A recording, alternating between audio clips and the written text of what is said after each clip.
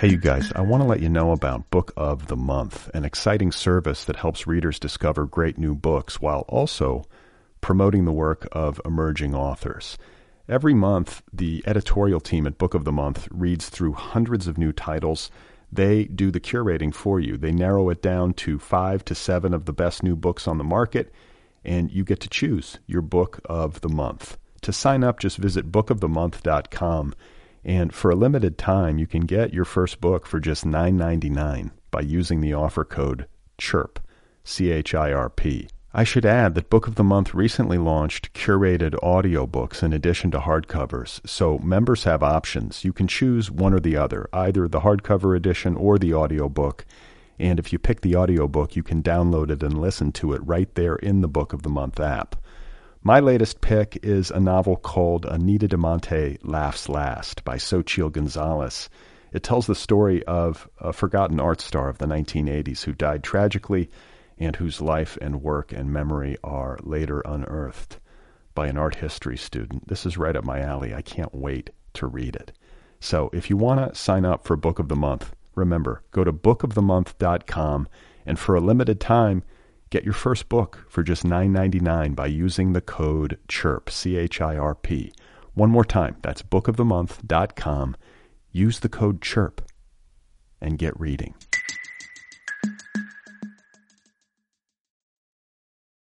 Hey folks, today's episode is brought to you by Litbreaker. Litbreaker is an online advertising network. It's a way to get your message out on the internet to people who like books. It's an advertising network. It's a conglomeration of sites. Do you understand what I'm saying? It's a bunch of great literary sites. You go to litbreaker.com and you find out how to advertise on all of these sites at once. It's a way to get your message out to literate human beings. Litbreaker.com. It's an online advertising network for bookish people. Go and advertise on it. Oh my God. You are not alone. You have found other people. You and I have a friend in common. Every stupid thing that a writer could do, I've done. I think it's really beautiful. Jeez, dude, what a struggle, you know? It was incredible. You know, it's like your head exploded seeing what was really there. And now here's your host, Brad Listy. Just one person at just one time. All right, everybody. Here we go again. This is it. This is the Other People podcast. I'm Brad Listy. It's good to be with you. Thank you for listening. I appreciate that. My guest today is David Shields. This is his second appearance on the podcast, I believe. At least his second. And he has a new book out called, get ready for it, Other People, Takes and Mistakes. It's available now from Knopf. David Shields in just a moment. How could I resist having him on when his book is called Other People? It just makes sense. Speaking of making sense, or speaking of not making sense, I was pondering just moments ago before I turned the microphone on whether or not I should start a blog. As many of you know, I've been absent from social media, or largely absent, for the past 6 weeks or so. I've stopped consuming the internet as entertainment. I've been leading a very austere existence compared to my old ways. I'm basically Amish. I'm not trying to sound sanctimonious. It's just what I'm doing as a measure of sanity preservation. So it occurs to me, though, with all of this free time, or I'm trying to think of ways to maximize time or make best use of time. Do things that have value, you know what I'm saying, as opposed to just spinning my wheels. So I was thinking, should I start a blog? Should I do a daily public diary? Would that be worth anything? Or is that the very embodiment of spinning my wheels? It's hard to say. I asked my Twitter followers. I do use Twitter sporadically for work-related purposes, or I try to. And I did take a poll. And so far we have 6 votes. I just put this up. I have 6 votes, and there are... Here are the results. 33% say yes. 67% say no. But it's early. And who's to say I won't do the exact opposite of what this poll tells me to do? I feel like right now is the time for a blog revival in America. I'd like to think we could all agree on that. My guest once again is David Shields. He's the author of several books, including Reality Hunger. I think we had him on, or I had him on to talk about that several years ago. And now he is back. I'm a big fan of his work, and it was a great pleasure to get to meet him for the first time in person. So here he is, folks. This is David Shields. His new book is called Other People, Takes, and Mistakes, and it's available now from Knopf. This is David Shields. I was born in L.A., I lived here until I was 6 or 7. Then we moved to San Francisco. And I've lived here, again, as an adult, often for a year or two, for a variety of reasons. I worked on the Salinger Project here for a year, 2 different girlfriends in L.A. Why here for the Salinger Project? Well, the fellow who did the documentary film is based here. Gotcha. And we came down here to work on the book together. I was staying at, I forget the hotel off of Willard. I stayed at the same hotel for 9 months in the same room. Wow. It's crazy. But, and then, so I've lived here in the 80s and 90s and 2000s for a year. It's a funny thing for me. Yeah, but you have memories of it from when you were a child? Oh, God, yeah. I grew up in Griffith Park, and which, of course, is hugely different now. And I've lived in the Palisades. I lived in North Hollywood, lived in Santa Monica. So I definitely know L.A. It feels very, very familiar to me. And you don't have do you have because people from San Francisco tend to hate Los Angeles. I hate that. I mean, L.A., that's so tedious to me. To me, it seems so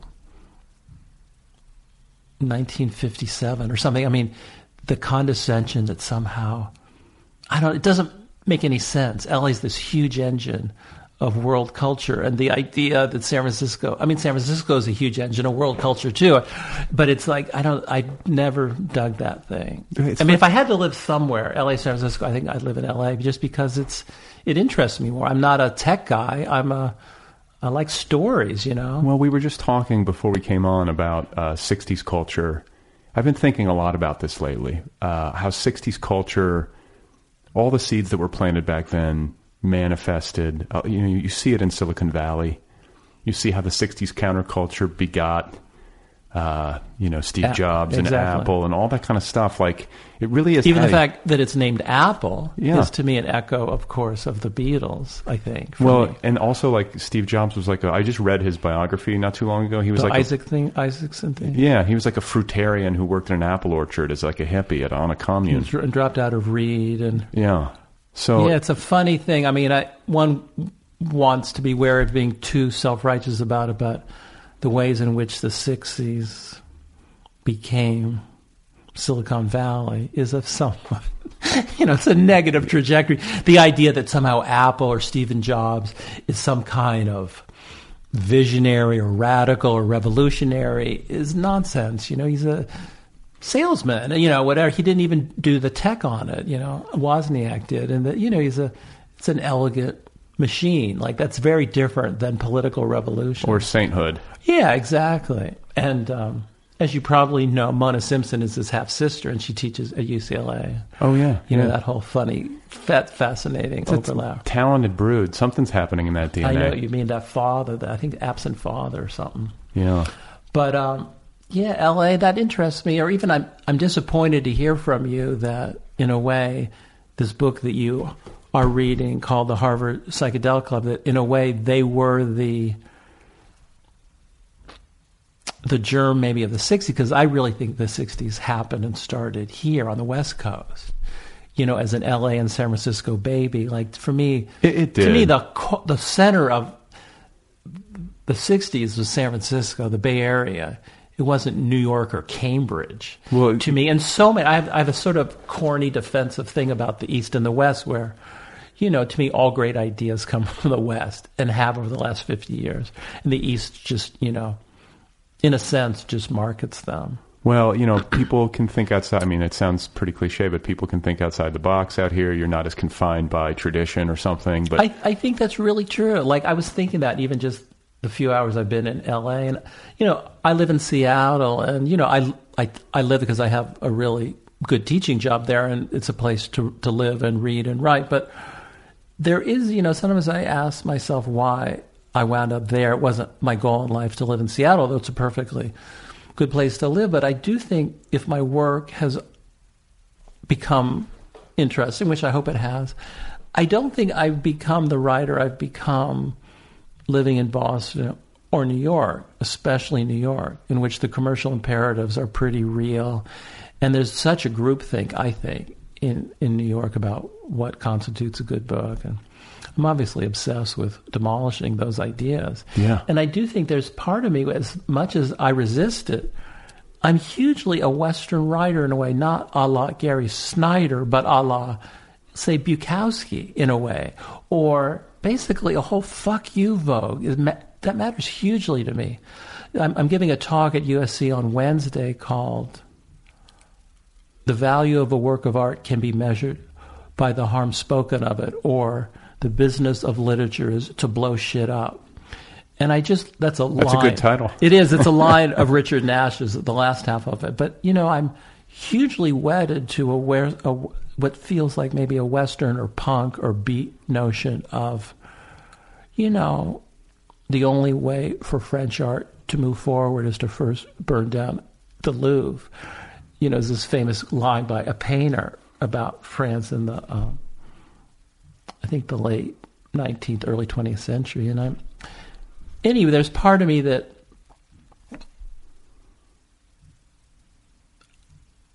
geography is a weird ambivalence for me. It's live for me. Like, it punches my buttons. It gets me going, because part of me loves the East Coast, and, I'll be there in a couple of weeks, and part of me finds it a death knell, a museum, a cornball palace of received wisdom. And, And anyway. this is where you were born. Totally. This is where you were born and and raised in San Francisco from, 7 to 18. Then went to college on the East Coast, grad school in the Midwest. And then I lived in New York for about 10 years after college. And then I came back to the West Coast, early 90s. And I feel like you have been on a tear for the past decade. Like, you are very prolific. You're putting out a lot of books, and they're all really good. Thanks, Brad. And interesting. Have you always worked like this? Well, I think there's a lot of factors. One, as my joke is, people say, you seem like you're sort of productive. And I say, well, they're all short, they're all collaborative, and they're all plagiarized, which sort of, that there's a tiny element of truth there, in the sense that, I was sort of looking at the bios, that my first 10 books, which took me about 30 years to write, a book every 3 years, were all solo written. They were just me, which is, I guess, even that's a misnomer, in the sense that I didn't just write them, in the sense like a book like Reality Hunger is obviously full of other people's quotes. Even a book like Black Planet, I don't know if you know that book, where it's full of quotes from the players. The Ichiro book is a remix of his quotes. But you've got to do all that reading. I mean, I think it's Definitely. it's Reality Hunger it feels like the end result of a great deal of deep reading and thinking. Totally. Like, I sort of resist people who say, "Oh, what did you do with Reality Hunger?" Like, have this idea, and then you just went to your shelves and found quotes. It's like, you've got to be kidding. That book, in a way, someone asked me how long it took me to write that book. I said, quite seriously, 30 years, because that's a lifetime of reading, which weirdly consolidated for me into that book, where a variety of reasons, which I've probably spoken with you about, whereby I was frustrated by the language of the culture surrounding, quote, memoir seemed unbelievably banal. I was hugely frustrated by, frankly, my teaching situation, in which there's no nonfiction track at the university where I teach. And I was surrounded by people who didn't basically believe in what I was doing. And as a way to kind of own, as they say, the aesthetic out of which I was working, I developed a course packet. And year by year, I made the course packet into this book. So anyway, to swing back to the earlier question, it is weird that over the last 7 years, 2010 to 2017, I've published 10 books. Yeah. That's a lot. I mean, it's like a book and a half a year on an average. But, 3 of them are co-edited anthologies. Still though. And so here's a question. I think it's coffee. I never drank coffee before. Hey, it's Kaylee Cuoco for Priceline. Ready to go to your happy place for a happy price? Well, why didn't you say so? Just download the Priceline app right now and save up to 60% on hotels. So whether it's Cousin Kevin's Kazoo Concert in Kansas City, go Kevin, or Becky's Bachelorette Bash in Bermuda, you never have to miss a trip ever again. So download the Priceline app today. Your savings are waiting. Go to your happy place for a happy price. Go to your happy price, Priceline. Well, and you also come from good DNA. Your father lived to be 99 years old. Almost 99. Almost 99. He was obsessed with hitting 100 and was just crushed. So close. I know. But still, I mean, the guy didn't even go to a doctor till he was, 95 years old, practically? There's probably a certain poetic license I take. But yeah, he was this crazy health nut. He was born in Brooklyn and lived a lot of time in L.A. and San Francisco. He would win tennis tournaments at age 91, that kind of guy. It's kind of this. Maybe you have a little bit of that. I know you claim to be more frail than he, right? But you might have some of his vitality. Well, I think I have something. I mean, I'm fascinated by. Apparently, there's a strong relationship of parental depression and child creativity. There's this whole study they did at the Iowa Writers' Workshop decades ago, in which they tried to study if there was anything striking about the brains of supposedly semi-creative people at the Iowa Writers' Workshop, say in the 70s or something. And they found to a staggering degree a strong history, I think actually, of father's depressions. And it's almost like I have my father's mania phase, but I don't ever hit that. He was quite seriously bipolar and, was in and out of mental hospitals his whole life, which I've never written about as fully as I might have. I sort of allude to it, but I've never gone into it chapter and verse. But anyway, there's a sense in which I do have some of his verbal mania. He was quite a good stand-up comedian. Like, he was very verbal and very funny and very manic. And there's a sense in which maybe as I'm 60 now, I'm not going to enter my David Milt mania phase. And I also think I'm just sort of,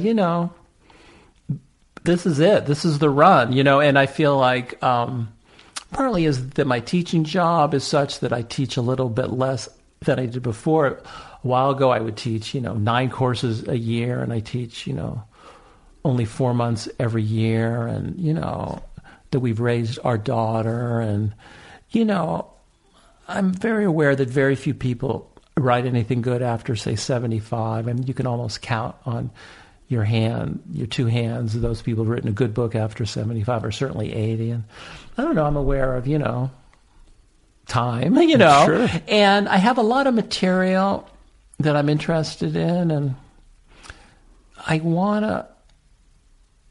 a lot of it feels oddly like post-reality hunger echo in a good way for me. It's like, I do think that book is clearly, a marker in my... Well, I want to ask you, because, you talk about this burst of productivity that you've had in your 50s, basically, the past 7 years. That's a good point. Did you always know what your identity was as a writer, or do you feel like it crystallized with the publication of Reality Hunger, and that maybe gave you some energy? You know what I'm saying? That's interesting. Like once you defined it and you publicly defined it, this is who I am. And it makes sense to me that then that would lead to heightened productivity. That's a persuasive back formation. I'm not sure I felt it on my nerve endings. I think there's a variety of reasons. I think in sort of a boring way, not that book was such, but people still argue about that book. You'll see an article a month ago that would be about, yay for the book, boo for the book, whatever. Right. It's a book that weirdly bothers people or excites them. I constantly get emails from someone who said, "Thank you, I read your book. I never realized one could write like this." And someone says, "Why aren't you in jail?" or whatever. So I get those constantly, every week. That book somehow just... Well, it forces you to have an opinion. There's a wonderful thing that I love what George Saunders said. They asked him if my book if Reality Hunger had an effect on his current book called, what's it called? Lincoln in the Bardo. Yeah. And he had a clever, he's always very clever and funny and smart. He just said something like, he's just said that he had read Reality Hunger. He found it challenging. He didn't agree with all of it, of course, but that it was a very generous thing. He said, it's hard to read me without having your laziness challenged. I thought it was a very generous thing to say, and perhaps the book has challenges my own laziness. Having said these rather outrageous things about how bored I am by the conventional novel, how aware I am of generic categories, how much I want 21st century to embody new art forms, how much I want us to think about copyright in different ways. There is a kind of funny pressure or burden to say, okay, prove it. And I feel like there's not consciously, but there is a sense in which book after book of mine is me saying, see, it looks like this. See, it looks like this. It looks like this. It looks like this. I know I'm right. Fuck you all. And it hasn't changed. So nothing, since the publication of Reality Hunger, your perspective on this stuff has not wavered or been altered by anything. The point isn't to me to stay in place in the sense like, yes, I discovered capital T truth at age, 54, and I'm just going to keep on blathering the same point over the next 26 years. Like, no.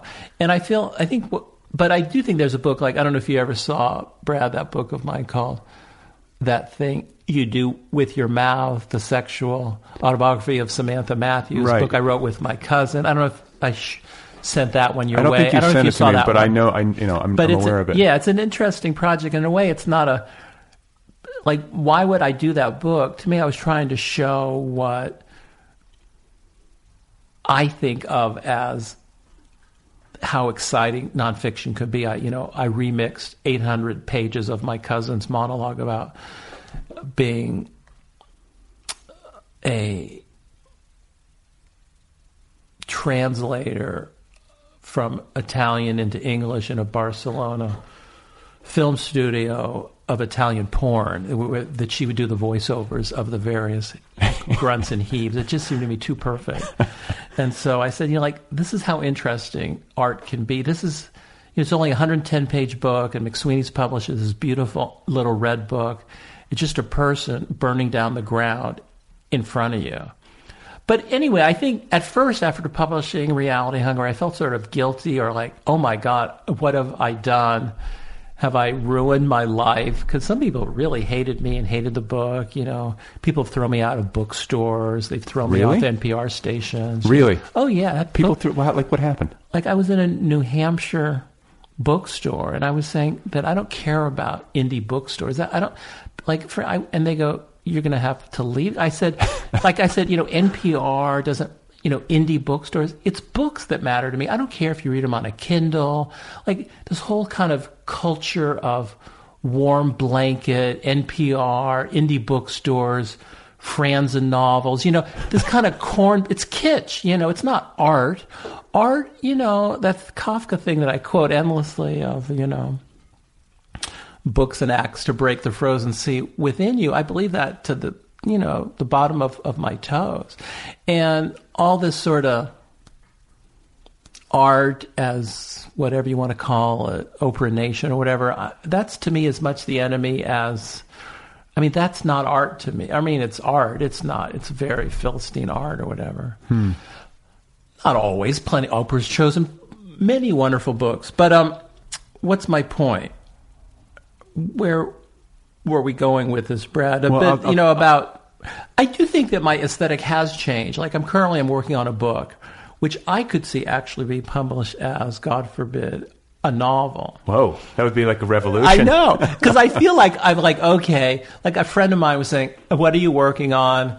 A collage meditation. I kind of go, yeah. It's like, I go, I don't want to become that predictable to myself or the reader.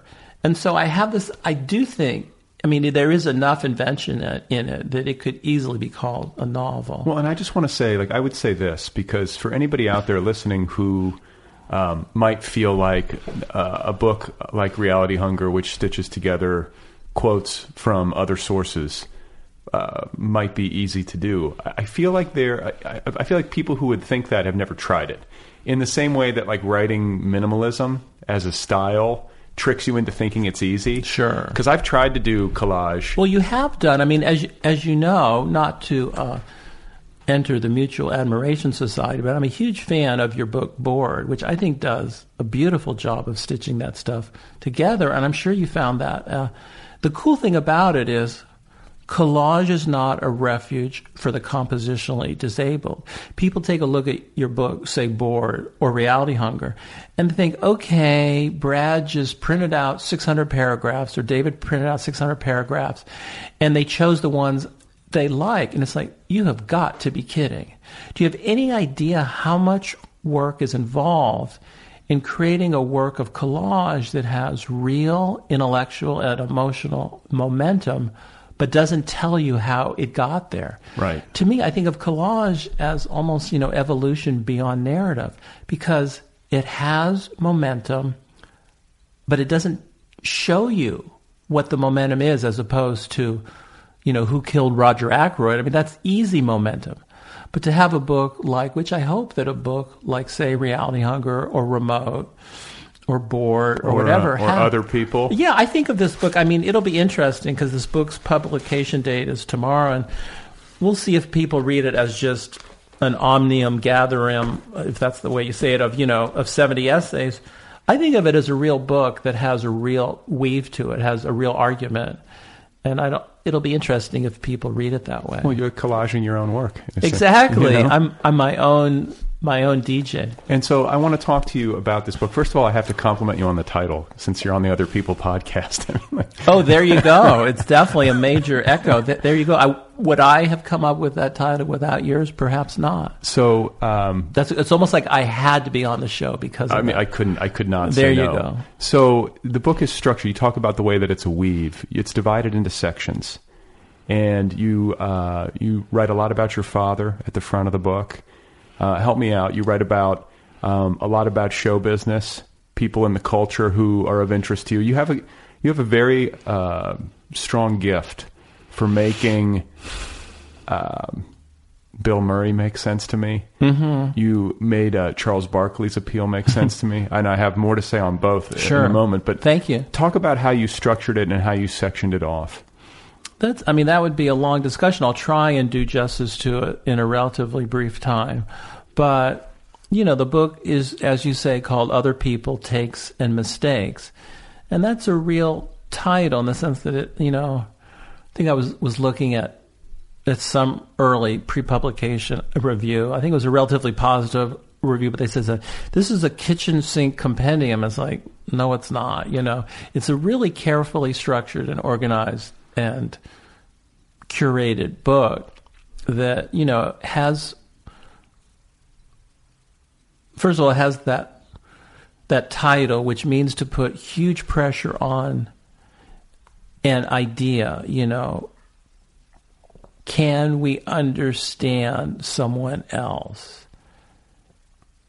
If we can't, why don't we all jump off a bridge? Because if you can't understand another human being, and we're all trapped within our own space helmets, why even bother, really? That sounds awfully lonely to me.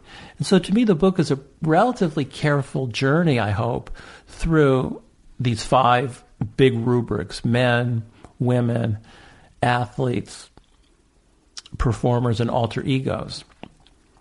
And there's a really beautiful epigraph from Philip Roth, a very long quote. It's a big one. From I think it's from American Pastoral, where he talks about how we always get people wrong, that life consists of getting people wrong. Then we try really, really hard and we get them wrong again. It's really quite beautiful.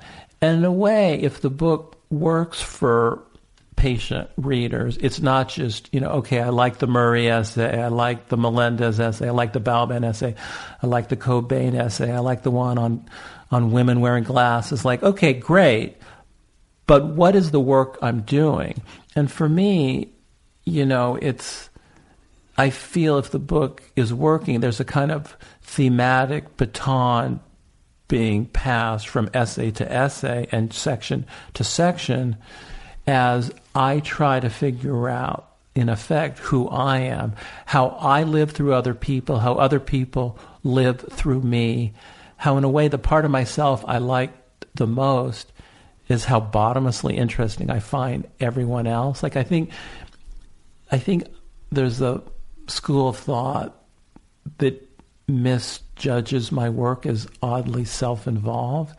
I couldn't care less about myself per se as a subject. Well, and I think this book is an attempt to wrench that around. Well, I was going to say, like a mark of writers who, maybe they write about themselves, but to me, when somebody writes as honestly about oneself as you do, that's a mark of generosity.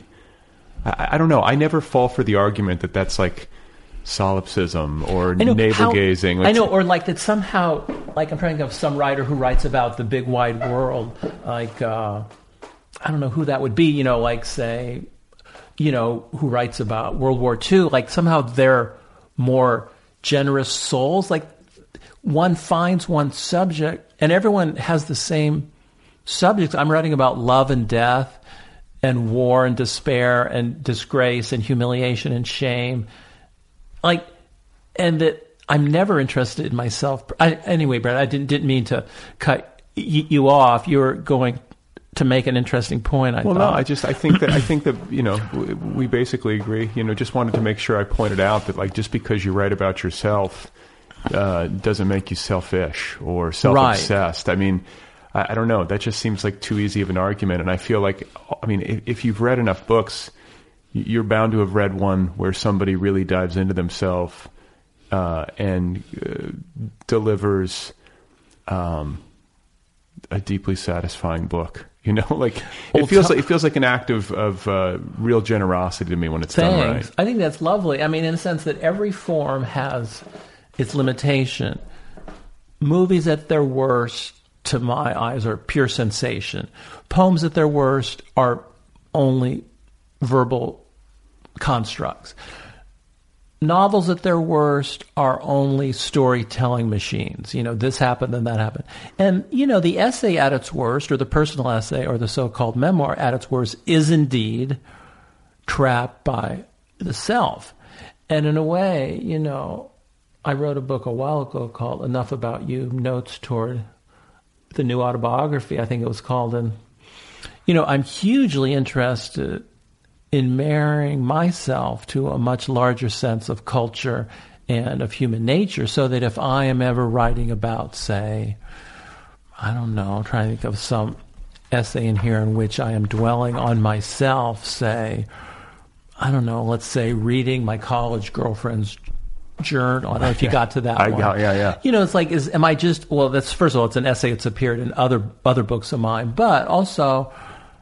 And for listeners who might not be familiar, you read your college girlfriend's journal as a way of trying to, achieve intimacy. That's a wonderful way to say it. It's like I felt more intimately connected to her in that. I mean, it's a terrible self-revelation. I don't think it's that. I don't know. Some people think it's the most awful thing they've ever done and want to kick me out of their New Hampshire bookstores. And then other people think like, oh, Christ, and you were 18. I've done far, far worse things. But I love that idea that I was trying to achieve intimacy. I think that's exactly right. And, it's a hugely telling self-portrait, I think. And it's also about, larger thematic concerns that run through the book, namely the relationship between language and love. And I think that's this one guy on the back of the book had kind of a generous thing where he said something like, given what the book's about, you would think the book is about how hellish other human beings are. But to him, it turns out, surprisingly, to be about expressing love. And I think that may sound a little corny, but I do think that's sort of what the book's about. Well, let's go to Bill Murray, because of all the things you've written, this might be my favorite. Well, thanks. Because we share a love for him. Like when I was a kid, the earliest movie hero I ever had was him. to the point where, say, Meatballs or Caddyshack? I watched Meatballs in a day, probably 10 times in a row on a VHS tape when I was a kid. Sat in my basement and just like it would end and I would just start it over again. Whoa. I begged my mom for the same army hat that he wore in stripes. Like, I mean, just completely obsessed. Like, he was my hero. Like, wow. Did you grow up here? No, I grew up in the Midwest. So I don't know what it was, but you explained it to me. Thank you. I mean, that's to me, the book is a raging success if I explain one thing to one reader. I mean, but anyway, I don't know if you had a further thought you wanted to complete before I sort of dilated on Murray. Well, I think it speaks to what we were just talking about, where you're looking out at other people and you're defining yourself by coming to understand them. And I think that's how we work, right? We measure ourselves against other people. We want to know what they're like so we can figure out what we're like. Exactly. No, I think it's a crucial essay in the book. It's really one of the anchoring. I mean, it's long. I mean, the book is 350 pages, and that essay is about 30 of it. So it's a tenth of the book in a way. Then there's a long essay on Howard Cosell, a long essay on David Milch, who's kind of a mentor and a adversary, a frenemy as they call him here. Right. He actually lives not far from here. And but anyway, the Murray essay is central to the book, and I think you have summarized it awfully well, or also generously, which is it's a legitimate attempt. In a way, it's sort of like a portrait or I've never spoken to Murray. Has he ever read it? I'm dying. I mean, how could he not have read it? I want to know if he's read it, because I think he would really appreciate it. I think he would too. Like I'm working with. It was a beautiful response. I work on film projects with my former student at Warren Wilson, James Franco. And Franco read the essay and liked it a lot. And he goes, it's all about the distance between you and Murray. That's its real subject. And then he said, yes, you want to be as kind of, I forget how he said it, you want to be as sort of chill as Murray, but don't you think he too wants to be the intellectual writer that you are? Because, he's studied, forget that Eastern religion. He's studied in Paris, Gurdjieff, and, he's co-written some screenplays, and he's written a book on golf, and he gets in a lot of arguments on every film set on changing the words, and he wanted, I think among his very best films, of course, is, to me, perfect. Groundhog Day is just perfect to me, and he really hates that film because he wanted it to be more overtly philosophical, but the philosophy is pretty clear. He wanted to, and he often, I think, makes up a lot of the dialogue and thinks of himself as a verbal person, and he's awfully good in ad-lib stuff. I mean, it's crazy how good he is, which is, Second City taught. Well, and so what is his appeal? Because you define it in the essay, but what is it? Yeah, for somebody like you, for somebody like me, for I think somebody like most writers, totally, he's kind of the antithesis. Like, he embodies this physicality, this fearlessness, this ability to. There's a great anecdote, and I may be quoting your essay, or I may probably. I mean, because I've read I've watched everything he's ever been in through 2010, and then I've read every darn interview. But so there's a Harold Ramis story where Ramis is recalling being in Africa. Is this in your essay? I don't think it's in Africa. I think it's. But anyway, he's out in the middle of nowhere. I love this story. Tell it. Yeah, so it's heaven. Ramis is I'm in the middle of nowhere in some foreign country. With Bill Murray. With Murray, and I think they're making a film, aren't they? Something like that. I can't remember. But Murray goes missing. If I'm paraphrasing this, but he goes missing. Harold Ramis can't find him, and he winds up wandering through the jungle or whatever, and he comes upon Murray, and he's they don't speak the language. No. And Bill is standing there surrounded by villagers, and he's entertaining them, and they're all laughing. Exactly. He's that's basically it. And Ramis says, basically, and Ramis's line, because Ramis is hugely more like us than he is right, or was. Oh, that's right. He died early, didn't he? Yeah. And they apparently never spoke again. Well, I want to say they reconciled toward the end, I believe. But I mean, that's the embodied life. I mean, it's so enviable. And I think there's part of Murray that it's too easy for him. We all do what we can. Like, it's not like Albert Einstein, is never going to be Marilyn Monroe and Marilyn Monroe. I mean, you bring, what's the sports cliche? You dance with who brung you. Right. Which I think is gorgeous. It's kind of gorgeous American wisdom. But Murray kills the moment. Like, for some reason, I think of Letterman's opening show, like 1981 or something. He brings, do you know this thing? Murray shows up and does Olivia Newton-John's Let's Get Physical. Right. And does it throughout the whole audience, And that's Murray. It's like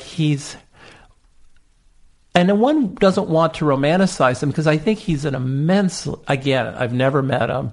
Anything I'm saying is speculation, but I think he's an immensely sad, melancholy, depressive guy. His second wife sued him for being a sex addict. I guess, as many movie stars are, endless sexual escapades. And I think he's struggle with, alcohol or something. And, I think his humor and charm arises out of a huge well of despair. Sure. And I think the core of the essay is me saying, here's my despair. I've doubled down on it. I've written all these kind of melancholy books about the human condition. I'm really proud of these books, and I'm actually sort of happy underneath it all. That's my guilty secret. Like, I love my life and love life, and I'm not jumping off the Golden Gate Bridge anytime soon. But I'm not very good at animating joy in person. Yeah, and Murray effortlessly can do. Well, it's his gift. It's his gift, but I mean, like the thing about it is that it's one thing if he's just like the guy in your friend group, right, who lights up a room and is the life of the party. But he's famous for like breaking into like people's softball games and stuff like that. Yeah, I mean, the thing I'm trying to get at is that people expect it of him. There's a weight to that. Like, everyone's like, oh, there's Bill. Things are going to get fun. I know. I think you say in the essay, like, he's where the fun is. And that's exhausting, though. It's exhausting. Because it reminds me, he reminds me of my older half-brother who always wants to be the grandmaster of fun. And it's like, dude, I don't want to be fun. But he's a classic Catholic kid from a huge family. I think he's got like 6 or 8 siblings. And he's got like 6 sons. 6 sons. That's perfect to me. And to me, part of it is he's so freaking male. Yeah. Like I'm not sure how androgynous I am, but like I'm very unmacho, let's just say. David is wearing 5-inch pumps, just in case you were wondering. Exactly. And, like I'm sort of, the positive way to say I'm in touch with my feminine side. The less positive way to say it would be that I'm a total wimp or something. But that Murray seems pretty comfortable with a kind of Midwestern. To me, it's very Midwestern. My wife's from Lake Forest, just the town, a couple towns away from Wilmette, where Murray grew up. Right. And I do this whole thing on how Dave Eggers grew up in Lake Forest, Vince Vaughn grew up in Lake Forest, Dick Cavett grew up in Nebraska, Johnny Carson grew up in Nebraska. So many talk show hosts grew up. Letterman grew up in Indiana. And it's deeply Midwestern. And it's, to me, hugely un-Jewish, because it's terribly telling that Harold Ramis, who's like, who reads and is very Jewish, even the guy's name and his whole presentation, kind of nerdy Jewish director, writer, who could maybe write, I think he co-wrote and directed Groundhog, which it's like his masterpiece. I'm not a Ghostbusters fan at all. Like, that means nothing to me at all. Yeah. Like, I sort of hate those movies. I don't like them. Murray, and it's not just life and art. I think at some point in the essay I say something like, okay, I've always loved these books, like Good Soldier, Separate Peace, Gatsby, Moby Dick, Cat and Mouse, which feature a neurasthenic narrator contemplating a physical specimen. And there's a sense in which I'm doing that in the Milch essay. He's your Gatsby. There you go. I mean, and he also has. That's hilarious. You also point out, which is very rare for somebody of his star power, like how little vanity he has. I love that about him. That's a big that. It's key. Yeah. It's key to him. Right. He doesn't care. Like he literally doesn't care what he looks like. But that cashes the check though too. Like it's a brilliant strategy, kind of like Pynchon not being known. Like on some level, it's super cool, but he knows if he wears a Hawaiian shirt and bell bottoms and high tops and has a gut sticking out 40 pounds extra and has that deeply modeled skin and has lost his hair and hasn't done the hair transplant that LeBron James has. People dig that. Like part of it is very real. Yeah.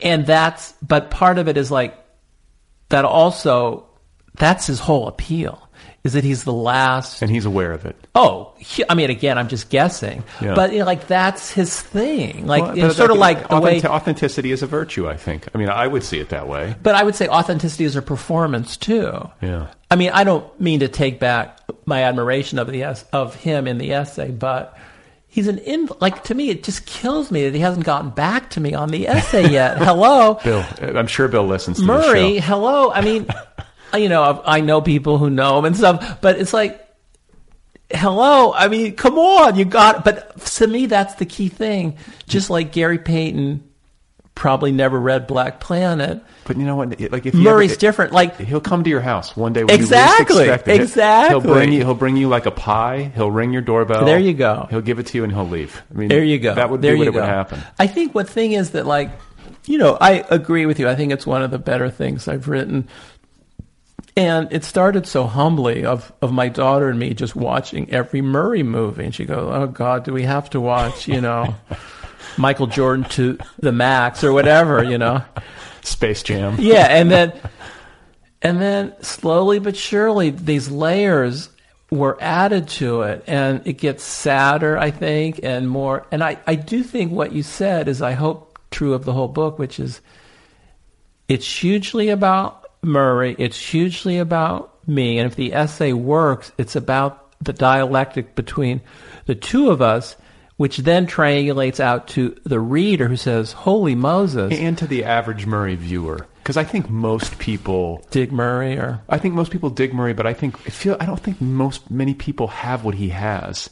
I think more people have like the more inward attitude at a party, or like his ability to light up a room and do what he does is very rare to me. I don't know hardly anybody who can do that. I'm trying to think of someone that we know who's like that. I mean, there's a wonderful thing in a part of the essay where I talk about how he claims the best thing he ever did was sit in, I think it was with Steve Stone, broadcasting the Cubs games in the early 80s, where I think maybe Harry Carey was ill or something. Passed out. And Murray sat in for a game or two. And I have the tapes of that even. I bought them from the Museum of Broadcasting, so I could watch these tapes.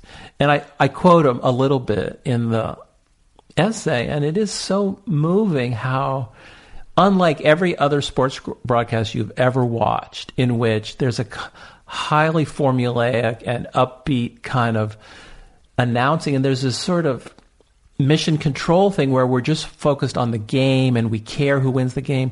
Murray will spend entire innings talking about some hot dog wrapper that's floating through the stands, and he's telling the cameraman, like, get that hot dog wrapper. Like, that's the way any of us live our lives. We follow digressions and, He's in the moment. Exactly. I think I compare him to a schnauzer at one point. Like he's just, just sniffing the air, digging it, and I feel like a lot of my work is about, like, I was just looking at some old stuff, and this one reviewer who liked an early book of mine called Handbook for Drowning, she had this amazing phrase. She said, "This book is about the endemic disease of our time," something like,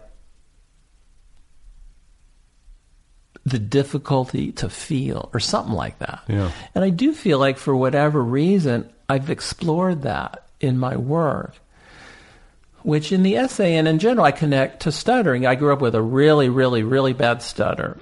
And I think it gave me a kind of psychic distance toward language and toward feeling. Not to say that I'm not full of, I hope, of feeling, but it's layered for me through processing language. Is sort of my huge metaphor. And Murray is hugely verbal. And I think I really home in on he doesn't have that particular distance. Yeah. He's right there. And he's very physical. Very physical. Comfortable in his body. And yet he's not by any means a pretty boy. Like he's just a guy. Do you know what I mean? But he has, I think, for women, huge sex appeal because he's so, he wouldn't be conventionally thought to be like, but I think people like to be around him because he is where the fun is. That's right. That's his shtick. So I want to talk to you in a related way, and there's another essay in the book where you talk about Charles Barkley. Mm-hmm. And I have sort of a personal angle on this because I happened to be in a room with Charles Barkley last summer. Whoa. Just randomly. In L.A.? Yeah, in L.A. at an event, and he was there, and he's larger than life. He's a big, he's 6'6", and he's still big, isn't he? Oh, he's huge, and he's big. He's right. probably 280. He's because he supposedly lost a lot of weight, and has he kind of come back? Well, he's still big, right? He's a big guy, and he's a big presence. But the reason I want to bring him up is because I've lived in Los Angeles for 15 years. I've seen a lot of celebrities just around town. Sure, I've never ever seen someone who seemed to be enjoying celebrity, or more at ease in his own skin. He talked to everybody. Whoa! He made it look so easy. Whoa! And I think of tell me how it played out in the sense, like, did he come over to you and say, "Hey, I'm Charles," or like, what did he do? No, because I'm very reticent whenever I'm never the guy that's like, "Hey, how you doing?" I'm a big fan kind of thing. I can't do it. I can't do it. But he. It's funny because when I was a young kid... Like, how big of a party was it? Oh, it was in a room full of probably 75 people. He happened to be in there. He'd had a few drinks. But he'll just talk to you. He is interested in you. It's very Murray-like. Yeah, he's very interested in you. And he's not at all self-conscious. He's not afraid of getting cornered. I think a lot of times celebrities feel like, oh, they're all going to surround me, and where am I going to go? And these are the thoughts that I think I would probably have. Sure. He doesn't bother. Does not even at all bother. I love that. I was on the plane down from Seattle to L.A. today, and on the plane was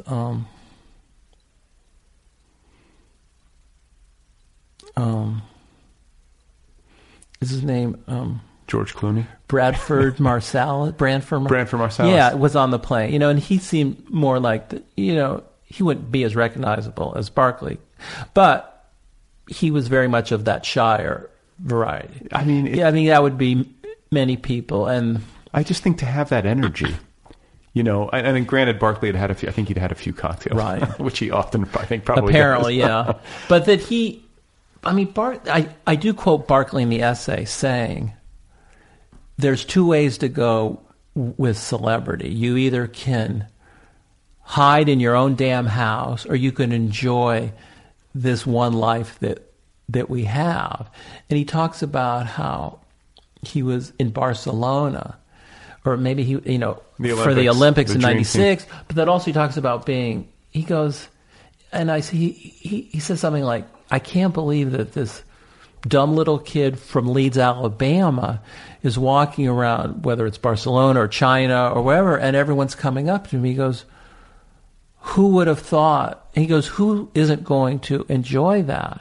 And then I say something like, "Who would not find this likable?" Or something like, I say it slightly better, but to me he fascinates me. I haven't paid attention to him of late.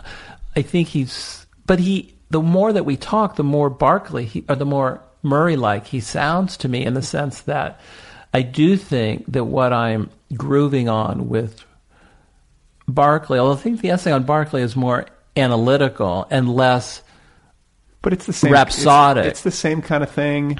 And you talk a lot about athletes, people who are really comfortable in their they're completely physical. They're in their bodies. They're in the moment. they're not cerebral and locked inside their heads and analyzing everything and thinking it through. There's that incredible moment in the Barclay essay where he's just gotten badly injured, and his grandma is with him in the locker room. Like, his grandma's 73, or I forget how old she is, but that she's in with him the locker room, and he's got a very badly torn ACL or something. And then he says to all the gathered reporter, he goes, "Well, I guess I won't be having sex tonight." Just breaking through the fourth wall in sort of a Murray-like way. Right. Which isn't the funniest thing ever, but he always says what you're not supposed to say. And of course, and I try to unpack him as sort of, this is as much racial candor as we can handle. I do think he was not an irrelevant forerunner to Obama, in the sense that I think, just like a lot of gay characters on network TV shows help, I think, pave the way for same-sex legislation, etc., that I think in a strange way, like people like Barclay, or even, Will Smith being the president or whatever in, blockbuster movies or whatever. Morgan Freeman. Yeah, are not irrelevant forerunners. Anyway, the essay on Barclay is, as we're saying, kind of a rhapsody on Barclay's irreducible physicality, but it's also trying to say how interestingly, ambivalently he embodies American racial divide, where on the one hand, he's really good at calling out the hypocrisy of Christian conservatives and the religious right, but he's also very invested in, questioning orthodoxy on the left. Not that he has a worked out political agenda, but, he'll upset anybody. All eyes in the room on TNT. Who would watch basketball on TNT? You're not going to watch it for Kenny Smith or Ernie somebody, Harwell, whatever his name is. You watch it for Barclay to create trouble, chaos, ruckus, a frisson of something. He's a great broadcaster. He's a great performer to me. I mean, he's really got serious chops, obviously, as a performer, where, like the camera might cut to him and he's like stuffing his face with popcorn and he'll just start to laugh. Everyone else, is always cleaning up their skin, whereas Murray leaves his modeled skin in place. Everyone else trying to toe the party line, and Barclay says, fuck all that, Right. I'm going to try to be real right now. I mean, the more I talk, the more I see that, again, going back to reality hunger, it's like these guys have reality hunger in spades. Their whole calling card is, I'm going to be real. Yeah. And I swear, I think, I'm not sure I had made this connection before, but that I do a lot of these odes in the book, whether to the character actor Bob Balaban, even to Howard Cosell in a way, to John Melendez, who used to be on the Howard Stern show, Milch, sort of in a way, because he was always trying to break through people's defenses. So that's an interesting idea that what Murray and Barclay hold in common, among many things, is a huge devotion to, you might say, the living moment, the ongoing moment, the moment that pops. And the ability to perform within it consistently. That's a good point. Improvisationally, just cameras on, lights are on. Boom. Entertain us. Go. So before I let you go, I want to talk to you just to kind of circle back to where we began, where we were talking about how prolific you are and have been, especially these past 7 to 10 years or whatever. A lot of my listeners are writers or aspiring writers, and I like to ask people about their work habits. Like, how do you do the work? Do you have a set schedule? Do you write at the same time every day? Are you 7 days a week? What does it look like? It's pretty nonstop. I mean, I wish I had some. Just the kind of work I do, it's not the typical thing in which, I write page 1, and every day I write a page, and at the end of the year you have your 365 pages, then you spend 3 months revising. And there would be writers like that who would publish a novel every year, and they sort of write their novel, like that. But whereas I'm more of a pack rat, a gatherer, a hunter, a collagist. So basically, I'm trying to think of what advice or thing I could say that might be of interest. Well, yeah, there are people out there who are interested in literary collage. Sure. So, how are you, just as simple as how are you amassing and organizing your information? Are you a very organized person, or do you just have it in a big folder somewhere? And it's just just stuffed in, file cabinet drawers. The basic way I do it is I think of one idea that won't let me go. That in my grandiosity, I come up with an idea that's a metaphor that I think explains the world, at least to me for a moment, whether it's remoteness or Black Planet, or the thing about life is that one day you'll be dead, or reality hunger, some core idea about sex or death or love or war, like this book I did called War is Beautiful, about war photography, some big idea that kind of holds things together. So once I have some huge metaphor, I just keep on developing a huge stack of pages, my own pages, other people's quotes, emails. I have a whole galaxy of research assistants that help me find stuff. And then I developed sort of a book I'm working on now, often hundreds, if not thousands of pages. And then I kind of go through it with, and these are crucial, colored highlighters. Go through and mark up, you might say, the different rubrics or categories or gestures the book has. You probably did the same on board. You we indexed it. Exactly. Yeah. It feels it, and then what you do is, first of all, you get rid of all of the draws. There's huge amounts of just dead stuff, repetitious stuff, irrelevant stuff. And by the way, I wanted to stop because I don't want to forget. I had a co-writer on board, Justin Benton. Right. So I feel compelled to mention him. Of course. No, I know what you mean. I try to make sure that a lot of these books I've done of late are also co-authored. So it sounds like we have relatively similar working methods. You're highlighting, color coding. You know it by basically topic or theme. Exactly. And then, to me, what you do is you pour each, let's say you have a gesture, I forget some of the categories of bore, like there's a whole thing on sex, say. Yeah. What you did, and the thing I do too, is then, let's say you have a whole category in reality hunger on, say, memory. Then you develop those, say, 47 paragraphs into their own little beautiful prose arc. And you just keep on doing that for every trajectory. And then the big challenge to me is always, for some reason I always find this a big dilemma, do you keep them in their own silos, or do you run it as one huge overlapping symphony? Right. If you see what I mean. Basically, do you go A, B, B, B, B, B, or do you go A, B, C, D, E, A, B, A, D, C, A, B, C, D, E, A?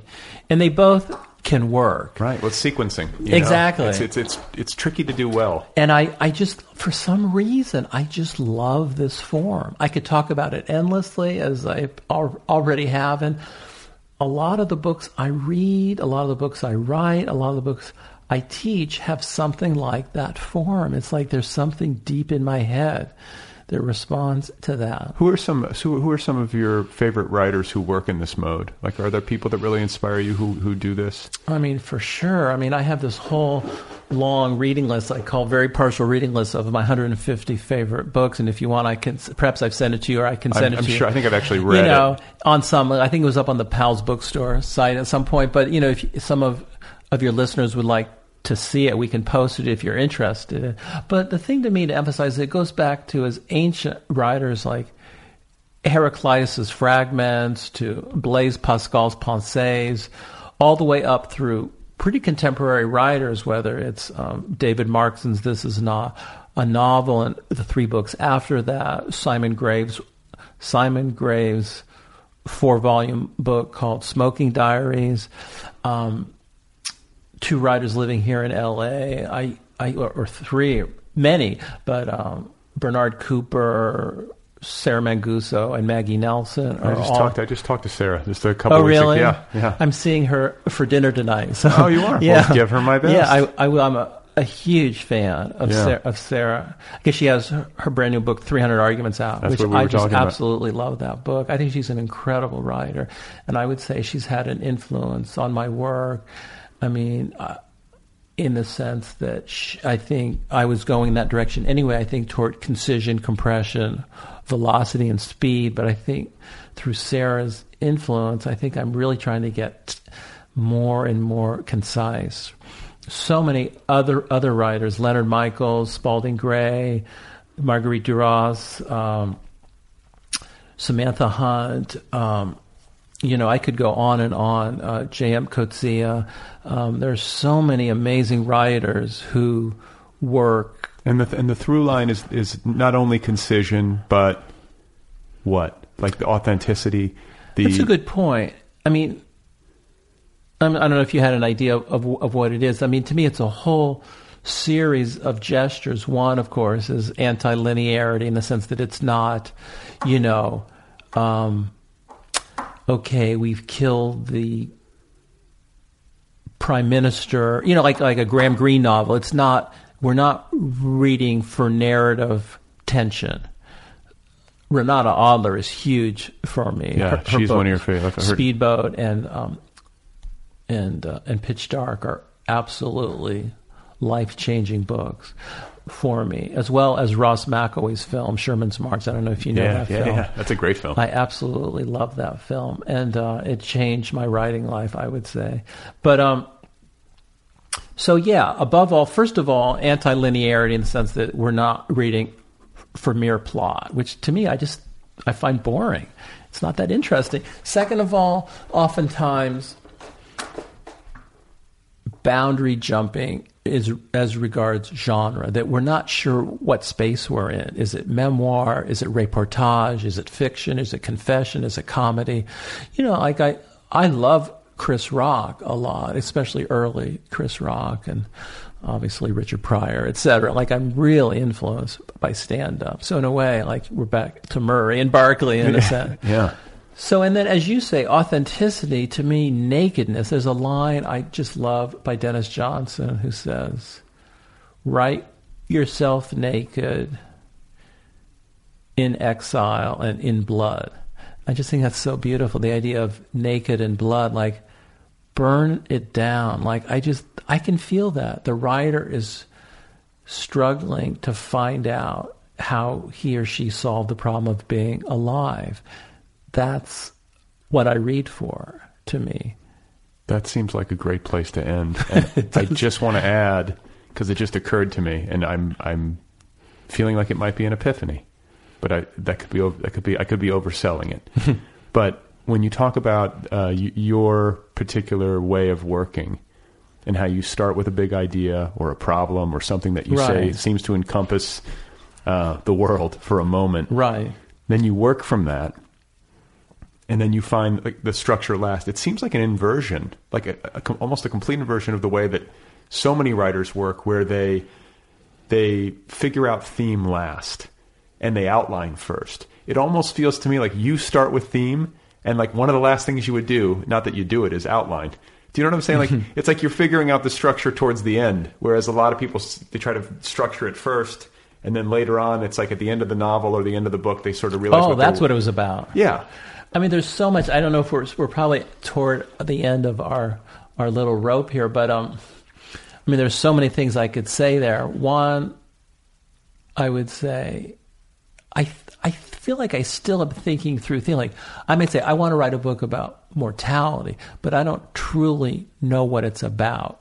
Like I just have a broad idea. Right. Second of all, I think also I do outline a lot as I go, but in a very idiosyncratic way. Like it's very, it's crazy. It's like a map of. I'm picturing your office. It looks like the Unabomber's study. Don't even go there. Yeah, and then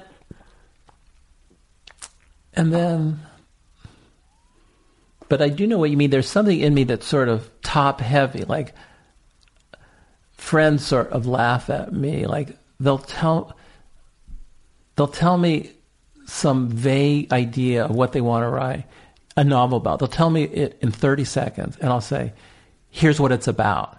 And like, I go right to the big abstraction, like huge idea, like, okay, it's about the agony of love in the context of violence and without communication. Like, what? Why are you saying that? I just told you it's about a girl getting her first driver's license. What are you talking about? You know, it's like I don't want to waste anybody's time here. Let's get to exactly. I'm so impatient, and it's sort of like that's both, I would say, my strength and my weakness. I think because I'm so bored by all that, to me, filler. Yeah. Well, I'll tell you what. I always love talking with you. It's always thought provoking. I congratulate you on the new book, and I have to commend you for the title. It's a wonderful there title. There you go. Thanks so much, Brad. I really enjoyed it. All right, folks, if you enjoyed this podcast, you can support it over at patreon.com/otherpplpod. That's patreon.com/otherpplpod.com. This is a listener-supported endeavor. I count on your support to make this thing continue to churn. That's David Shields. His new book is called Other People, Takes and Mistakes.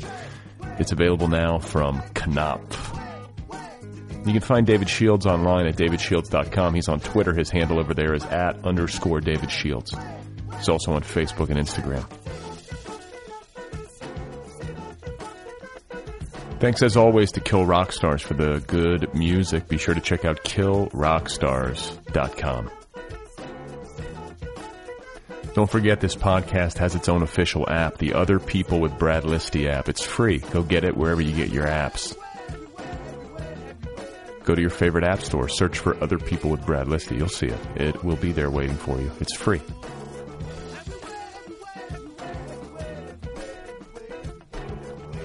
If you'd like to email me, the address is letters@otherppl.com. I feel like my delivery is a little bit somnambulant today. I'm feeling very mellow. I don't know what that is. Everybody in my family is sick except for me. They've all got the same cold. So I feel like skittish. I'm washing my hands constantly. I'm also feeling very arrogant because my immune system is superior. Just knocked on wood.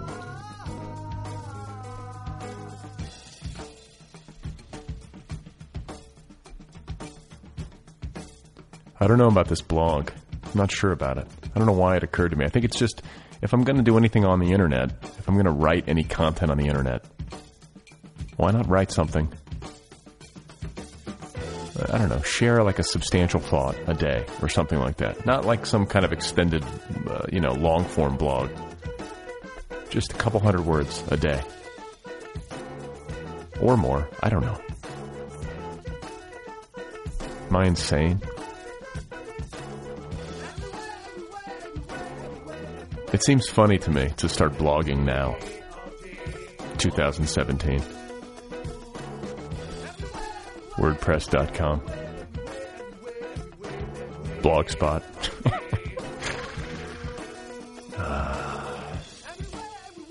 It's where we are, though. It's time to go backwards. It's time to get old school.